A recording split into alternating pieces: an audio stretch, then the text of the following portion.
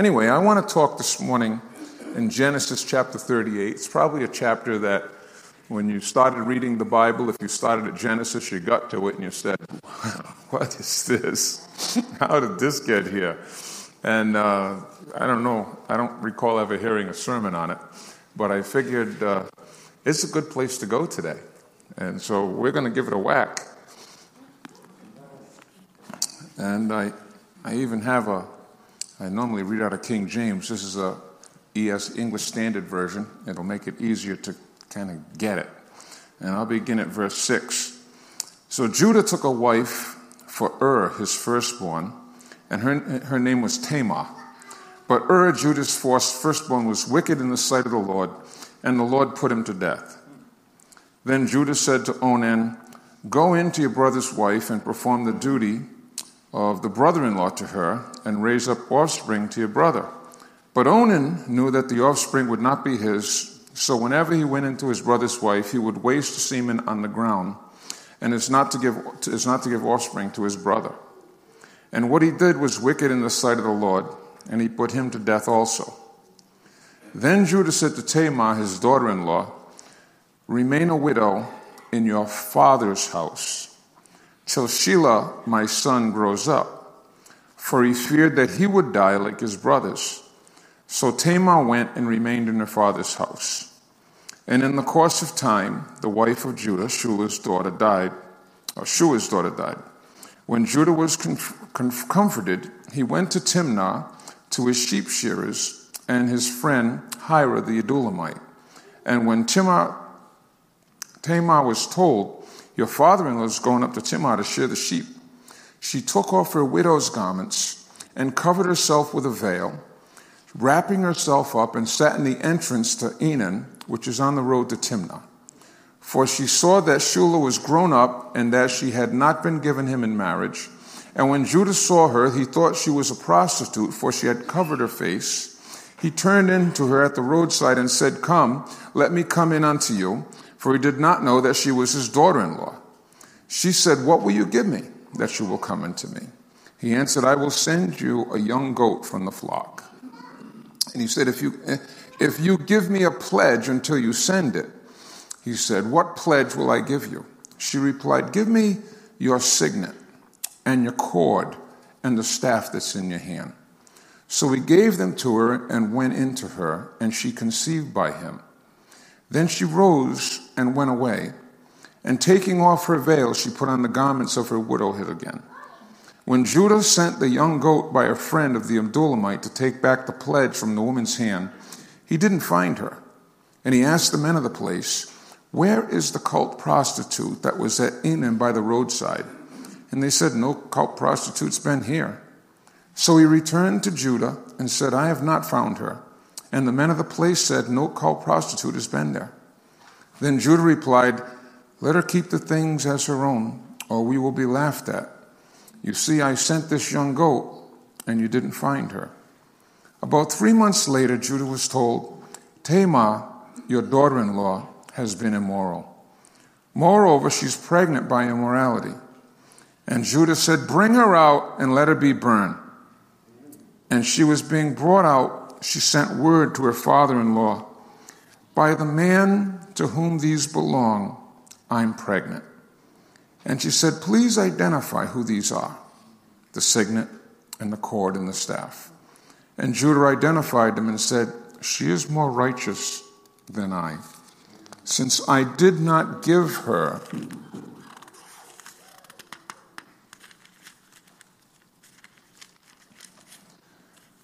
to my son Shelah, and he did not know her again." From that time her labor came, and there were twins in her womb. And when she was in labor, one put out his hand, and the midwife took and tied a scarlet thread on his hand, saying, "This one came out first." But as he drew back his hand, behold, his brother came out. And she said, "What a breach have you made for yourself?" Therefore his name was called Perez. Afterward his brother came out with the scarlet thread in his hand, and his name was called Zerah. Now, just when you thought you had crazy going on, You read that story, and it's like, whoa. But you know something? There are several things in this chapter that I really want to talk about. Do I have an echo? Is it just me, or are we echoing in here? A little echo. Okay. There are several things I want to talk about in Genesis 38. And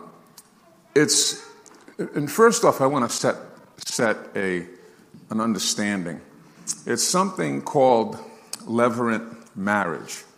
Levirate marriage is what was going on here. Levirate marriage is when the husband dies without passing on offspring, that the wife would go to the next brother, to the next brother, to the next brother. And we see that all through Scripture. And we don't understand it. And there are a lot of things in the Bible that we'll never understand if we look at through 21st century eyes. You have to understand this, we have to go back 4,000 years. You have to go back to a culture, to a society where everything you had was in your children. And if you were a woman and you were a widow, maybe when you were young and you had your beauty, you would be cared for. But there's a great likelihood that as you got older and you lost that beauty, it faded, that you would be just cast aside. And unless you had children, you would have nothing. It wasn't like today where you could get a job, where you could find work and work in a restaurant or a department store or in any line of work.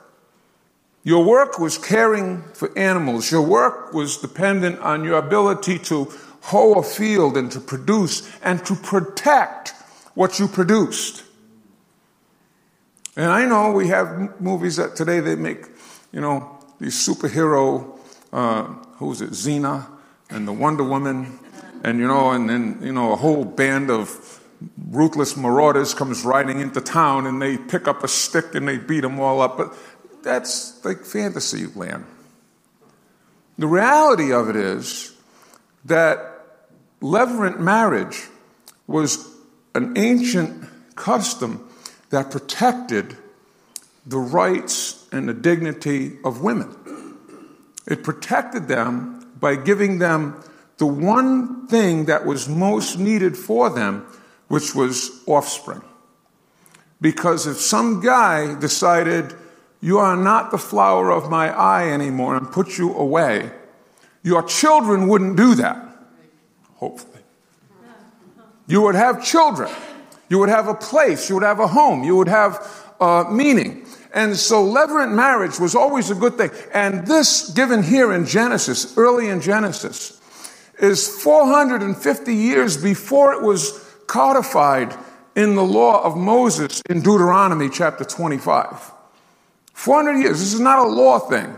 This is the way it was. This is a code that was recognized by the folks in the area, by the Babylonians, by the Sumerians. They all had this. And it was something that God, we see in this with Judah's first son, that God, he honored because it was a custom of the land. Not that he imposed it or suggested it, but because it was a custom of the land that was given for the protection of women. And so when Judah's son, his first son, he had three, right? He had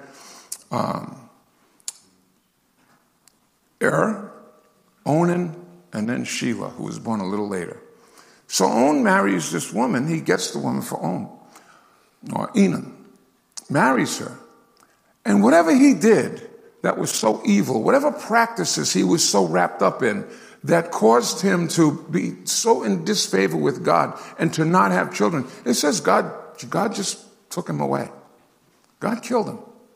We don't really know. There's a whole lot of stuff written in commentaries, speculation of what it might have been. So then the second son, Onan, he took her. And every time he made love to her, he would not, I should just probably read it the way they said it. But I already read it. So he wouldn't finish the job. And so she wouldn't be able to conceive because there was reason for levirate marriage. And one of them I gave you was to provide you security in the future, economic security and protection. But another one was that it would give you inheritance rights. It would give you a heritage and an inheritance. It would keep the name of the deceased first husband alive, the bloodline, the heritage, and give you inheritance rights. So Onan, the second brother, was no doubt thinking,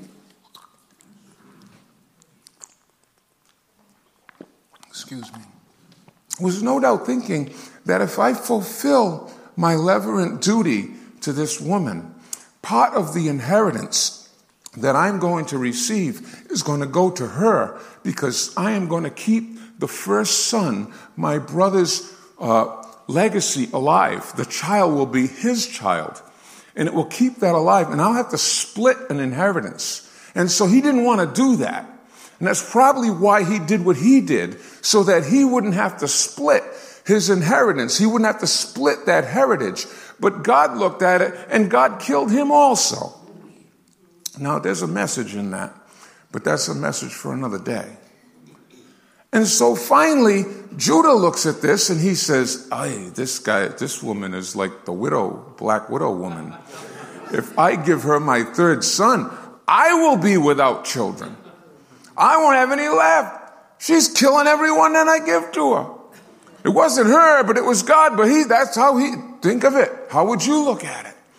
I can't let my third son, my last son, my only son left, I can't let him marry her. I'm going to say, you go back to your father's house and you wait. And when my third son is old enough, I'll give you Shula. But he had no intention of giving Shula to this woman Tamar. After the course of time, she realizes what's going on, and his wife dies, Judah's wife dies. After a while, he's good. He's going to hang out with the guys. To hang out with the guys for him was to go with this Adulamite and go up to the sheep shearers. He was going up to the fields where the sheep were to oversee the shearing of the sheep, kind of like going away to a camp with a bunch of guys and have a wonderful time. And he goes up there, and Tamar realizes, this is my chance. Tamar gets a plan, and she says, levirate marriage can work both ways. It can work with the brothers in succession, but it can also work with an extended family. So she meets him, she finds where he's going to be. She dresses up like a prostitute. She meets him in the way. She kind of knows her father-in-law, knows what the family's about. He meets her and makes her a proposition. And he says, okay, and what will you give me? I'll give you a kid. Okay, but what will you give me now? What will be your pledge to me? What will be your pledge? What will be the sign that how can I trust you? Well, what do you want? They would wear on a cord around their neck. Later cultures, they would wear a ring, a signet ring. And that ring would have a stamp in it.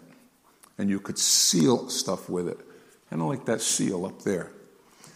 But ancient times, they would wear a wooden or a metal, just a seal, just a stamp. And they would wear it on a significant cord around their neck, and it would just dangle there. And you would make your mark on things in commerce, in business. It represented you. This seal was who you were. It was your signature. It was your mark. It was your PIN code. It was your special thing that identified you. And also the staff was significant. Usually it would have things carved in it. It was your staff. You used it every day. You walked with it. It was a special one. It's not like me. When I go in the woods, I bring a little folding saw. I cut a new staff every day. I take it for a walk, and I just leave it to places all over. I got them all over the place. It was my special one. It was the beaver chewed stick that I have at home outside my tree. Special, significant. marked to me. And she said, I'll take that signet from around your neck. I'll take that, and I'll take your staff. And that's good enough. And then you can pay me later, and I'll give it back to you. And so he gave it to her, and he left. Later, he went to pay her, but the guy he sent couldn't find her. She wasn't there. But you know something? God gave her a child.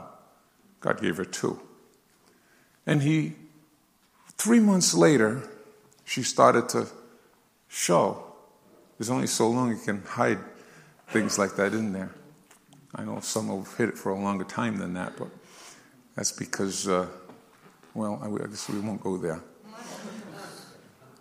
Why? Okay, then we'll go there. Because this woman was ready to be burned. Sometimes church folks, we have the same attitude. We're ready to burn folks over something that they did that wasn't right, doesn't need condoning, but doesn't need people to be burned over it. And so she hid it best she could for as long as she could, just like a lot of folks do today. But when he found out, the same guy who did everything wrong there was to do, he's like, oh, burn her.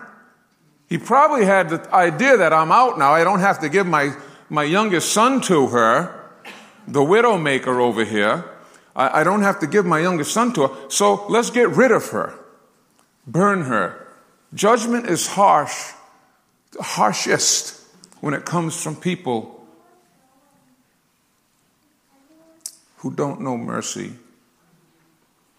but should. People that have their own skeletons seem to throw bones around a lot faster than others. But that's another sermon too. There's a lot of sermons in this chapter 38. There really is. And so she's starting to show, all right, bring her forward. We're going to burn her. We're going to get rid of her. And she says, go show my father-in-law this signet and this staff. And tell him that the one that these belong to is the one that got me pregnant.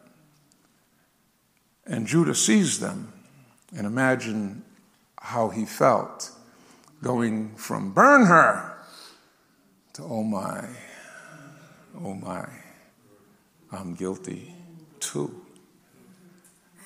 And he saw them, and the signet that she had, the pledge that she had that would guarantee her payment was a guarantee not of her payment, was a guarantee that would save her life. It was a guarantee of her future. It was a guarantee that would guarantee her blessing. It was a guarantee that would guarantee her immediate blessing. Her immediate blessing that she would not be killed. Her immediate blessing that she would have a child that she could protect her and provide for her as she got older. It guaranteed also her longer-term blessing. It guaranteed a heritage. It guaranteed a name. It guaranteed an inheritance. It guaranteed that everything that would have went to in the first place, everything that would have went to Onan in the second place, everything that was supposed to go to Shula and think Shula's going to get it all now because the other two are dead and it's not going to go to me, is going to come to me. Because I have this seal and I have this staff and it represents something. You know, another thing it does, it shows a shifting. It shows a difference. And why this story is very significant. I'm going somewhere with this. But it also shows something else. It shows a shift. Judah's thinking was, I can't give her my youngest son Shula, because if I give her my youngest son Shula, she's going to kill him. Something's going to happen. He's going to be dead, and I'm going to lose out, and I'm going to have no heritage. I am going to have nobody to carry my line. I am going to be with the promise that I received from Abraham and Isaac and Jacob. And now the promise goes to me, and I'm going to be without it. I have things to look out for. I have a heritage. I have the promised bloodline, the king, that the scepter shall not depart out of Judah. I've got all this to look out for. I am not giving her Shula, my youngest son. There's no way. His faith limited right there. What he had limited his faith. I'm not going there.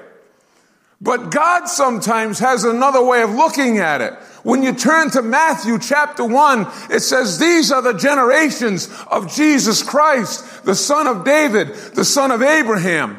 And Abraham begat Isaac, and Isaac begat Jacob, and Jacob begat Judah and his brethren.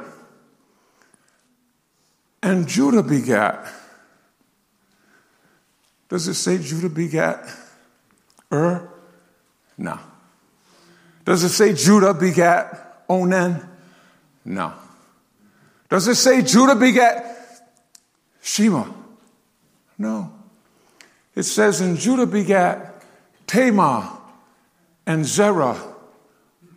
Judah begat Perez and Zerah of Tamar. And Perez begat Hezron. And you follow it all the way down. And one begat Joseph, who was married to Mary, the mother of Jesus.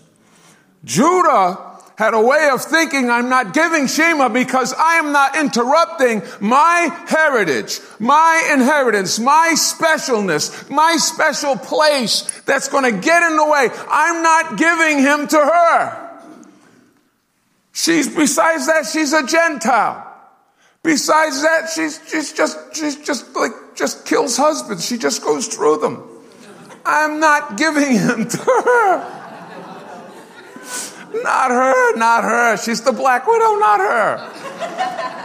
I'm not endangering, I'm not jeopardizing my heritage, my everything, to put it in her hands. His lack of faith stopped him, but Tamar had faith. And Tamar would not be denied. And Tamar went and did crazy. But you know something? She did crazy because she had a future vision and she knew, I not only want something short term, I don't not only want something now. I want heritage. I want inheritance. I want something down the line. And what she did, her faith, her stepping out, her moving. And Isaac and Abraham begat Isaac, and Isaac begat Jacob, and Jacob begat Judah and his sons, and Judah begat Perez and Zerah of Tamar, and Perez begat Hazor, and begat, all the way to Joseph, all the way to David, all the way to Joseph, all the way to Jesus.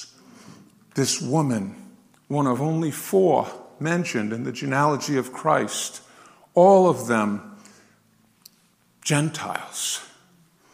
2 of them. The next one is the lady up in the window with the cord across it. Rachel. Rahab. Thank you. I had a lot of names to try to cram in today. Rahab, the harlot. The mother of Obed, the mother of Boaz, the mother or the father of Jesse, the father of David, by Ruth, another one, a Moabitess. And then the next one is not even mentioned by name, and that's Bathsheba, just as the wife of Uriah. She didn't even get mentioned in there by name. How special in a genealogy in a male-dominated culture to have 4 women mentioned by name in the genealogy of Christ. And Tamar is one of them. Because Tamar had faith that she would not be denied. And she did what she had to do because she needed a heritage. And she appreciated it more than Judah himself, who thought to hold back and had no faith in the ability of God to follow through on the promise that he made. But she went ahead, and through her son, and she didn't just get 1 son, she got 2. She didn't just have 1 offspring to protect her, she had 2. Now, here's where I want to go with this. In Ephesians chapter 1, and we've been looking at this, and Dr. Tony has been doing these wonderful Bible studies and prayer meetings here on Wednesday nights. And we touched on a lot of this stuff in Ephesians chapter 1. It got me looking at this, and I want to read it. I'll read from verse 11 down through 14. In him we have obtained an inheritance, having been predestined according to the purpose of him who works all things according to his counsel of his will, so that we who were the first to hope in Christ might be the praise of his glory.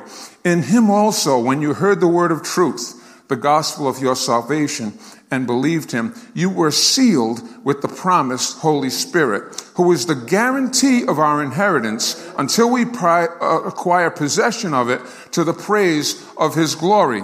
The first thing we do, he says, is we believe, and the blood of Jesus Christ cleanses us, but then he seals us. Who he saves, he seals us. He seals us with the Holy Spirit of promise. That seal, I've heard people talk about it like it's like Johnny Carson used to have the lettuce, the Connacht, sealed, hermetically sealed in the jar outside on Funkin' Wagnall's porch. And we think it's sealed away from everything. It's not sealed away from everything. The kind of seal it is a seal that is a mark. It's a brand. It's an impression put upon us. It's a seal that depicts ownership. Just like Jacob's seal that he wore on his, Judas' seal that he wore on his neck was a seal telling who he was, and it was a pledge to Tamar. The seal of the Holy Spirit is a seal embossed, stamped into each of us that tells of ownership. Think of it in cattle, the little cows that are branded, right? Woo! And they come up and they've got a brand on them that tells the world, tells everybody, whatever pen they stray into or field they stray into, whose they are. The seal of God tells the world whose we are and who we are. We are marked with ownership that he owns us. We've given ourselves to him and we are owned by him. He is our seal. He's also not just an identifying seal, but it's the pledge. The seal is the pledge. It is the guarantee. He says in verse 14, who is the guarantee? We're sealed with the spirit of promise. Who is the guarantee of the inheritance until we acquire the possession of it? He is the guaranteeing seal. There's something that just doesn't mark us for who we are, but it guarantees our inheritance. Tamar was worried about inheritance. That seal secured her inheritance. Our inheritance is secure because of who he is and what he's done. The seal is a pledge. It's an earnest, the King James says. It is a down payment. It is something given. Just like Judah gave her that seal and that staff to say, you take this for now. This is a pledge of what I'm going to give you. It is a pledge that I am good for the little goat that I'm going to give you later. The seal of the Holy Spirit identifies us. It marks us as his, but it's also a pledge. It is a deposit. It is upfront. It is an earnest of that he's coming back for us, and our inheritance is secure. It is a down payment that is so significant that you can live on this down payment. When we look at resurrection, when we look at the things that are waiting for us, sometimes we'll get a mindset that this stuff's all far off. But I'm gonna what? What am I gonna eat now? What am I gonna do now? The pledge, the deposit, the down payment, the earnest is so significant that the benefits of it apply to us now. The pledge to Tamar, the levirate marriage, had two aspects. One aspect was children now, to be cared for, to care for you. You're not going to be prone to whoever comes by doing whatever they want to you. You're going to have provision. You're going to have protection. Now, the pledge that we have from God is provision and protection now. It is a guarantee. It is an amount so vast that we can live on it now. Imagine someone coming to you and saying, I'm giving you a deposit on that little piece of rock out in your yard. I think it's worth something. And they give you a deposit so vast and say, here, I'll come back for it later. You hold on to it. Here's the deposit. Do what you like with it, but hold that rock for me. that you could live on it for your lifetime. The earnest of God is so vast. The benefits of God are so vast. I look to the future. I look to the future blessing, but I'm able to receive from that the blessings now that God has for me right now that are part of it, that are part of the promise. In Romans, he talks about the same thing. In Romans chapter 8, he talks about the inheritance. He talks about it by means of adoption. He mentions it as adoption. And so let me just look at it briefly here with us. And he says, For you did not receive the spirit of slavery to fall back into fear, but you received the spirit of adoption as sons, so we cry, Abba, Father. And he says, for we know that the whole creation has been groaning together in pain of childbirth until now. And not only creation, but we ourselves, who have the first fruits of his spirit. The first fruits is that pledge, it's that sealing. The first fruits of his spirit, grown inwardly as we eagerly await for the adoption as sons, the redemption of our bodies. When I look at this and we're eagerly awaiting the adoption, we're waiting for him to come. It's talking about resurrection. It's talking about, an eternity with him. But I look at that and I look, if you could just picture right here, up here, an old black and white TV. Some of you can remember that. And we adjust the rabbit ears and we get the thing tuned in and the static all goes. And we're watching an old movie, and it's a movie of an orphanage. And in the orphanage, you have all those metal beds lined up with all the little children. And they get word, children, get ready. Someone is coming here today, and they're going to be adopting one of you. One of you is going to get a real family to go home to. And you see them all lined up and making themselves nice and fixing their hair. And the couple comes through. And what's your name? Oh, my name is Frankie, and I do my chores. I'll do all the chores you give me. I'll do every chore there is. And I'll be real good. I'm real good. I'm an obedient child, and I don't eat much either. You want to take me home. And we go right down the line, and finally they pick one. And that picked one, like Charlie Brown's Christmas tree, is so happy, is so exuberant. I'm picked. I'm going home. I have a family. I have a real family. I'm going home to a real family. And so they go in the office and they sign all the paperwork. It's signed. It's sealed. And the only thing left is, I'm going to come back. We've got to go and prepare the room. And we've got to wait for this all to go through and final approval. But we're going to come back next Friday and we're going to take you home to be with us. Next Friday is the time the promise is fulfilled. But how happy is that child right now?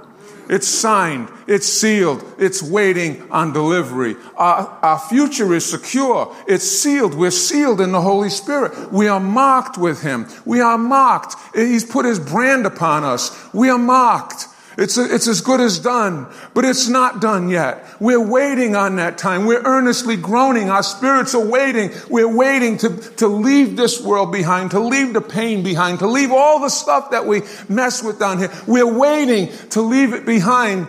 We know it's coming. We know that Friday is coming. The big car is coming with the family. My family is coming back for me. They're not here right yet, but I know it's a done deal. The papers are signed. The papers are sealed. Next Friday, I'm out of here. I am so happy now. I am so happy. I'm not holding my happy until next Friday. I'm happy now. The benefits of our salvation are in the future. Tamar was looking for an inheritance. Tamar was looking down the line at Matthew chapter 1. Tamar was looking, and Judah begat Perez and Zerah of Tamar. Never mind Shema. You want to hold back Shema? Hold back Shema. God has something for me. I am going to get it. My faith will not be denied. She's looking at heritage. She's looking ahead, but she's looking also at the short-term benefits of that. I will not be childless anymore. I will not be just dependent on whoever somebody. Go back to your father's house and wait until he's old enough. No. I will not be denied. There's a benefit now. There's resurrection someday. And you know what? My body is going to be made new, a brand new body.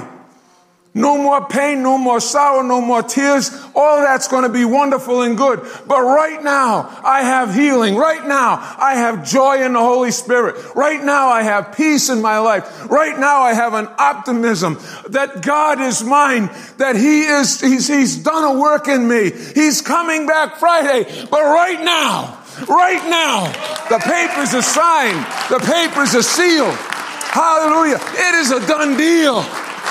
It is a done deal. There's benefits now to the promise of later. That's what Tamar rested on. That's the faith that we have. That's the faith that he talked about, this adoption.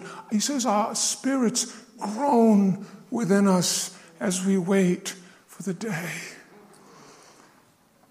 Do you ever groan? Do you ever groan?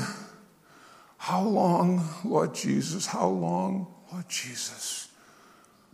It's coming a day.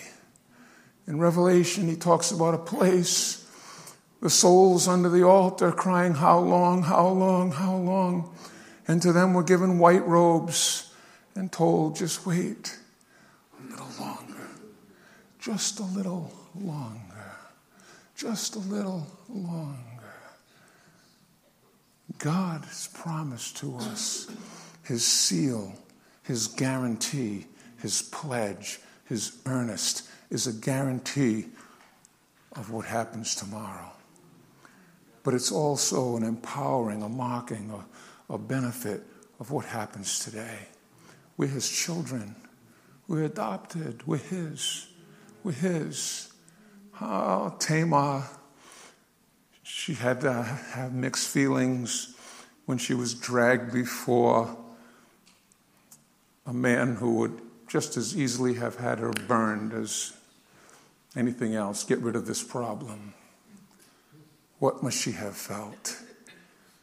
But when she pulled out that seal and said, this is the man, this is the Father. And he looked at it and his eyes popped open.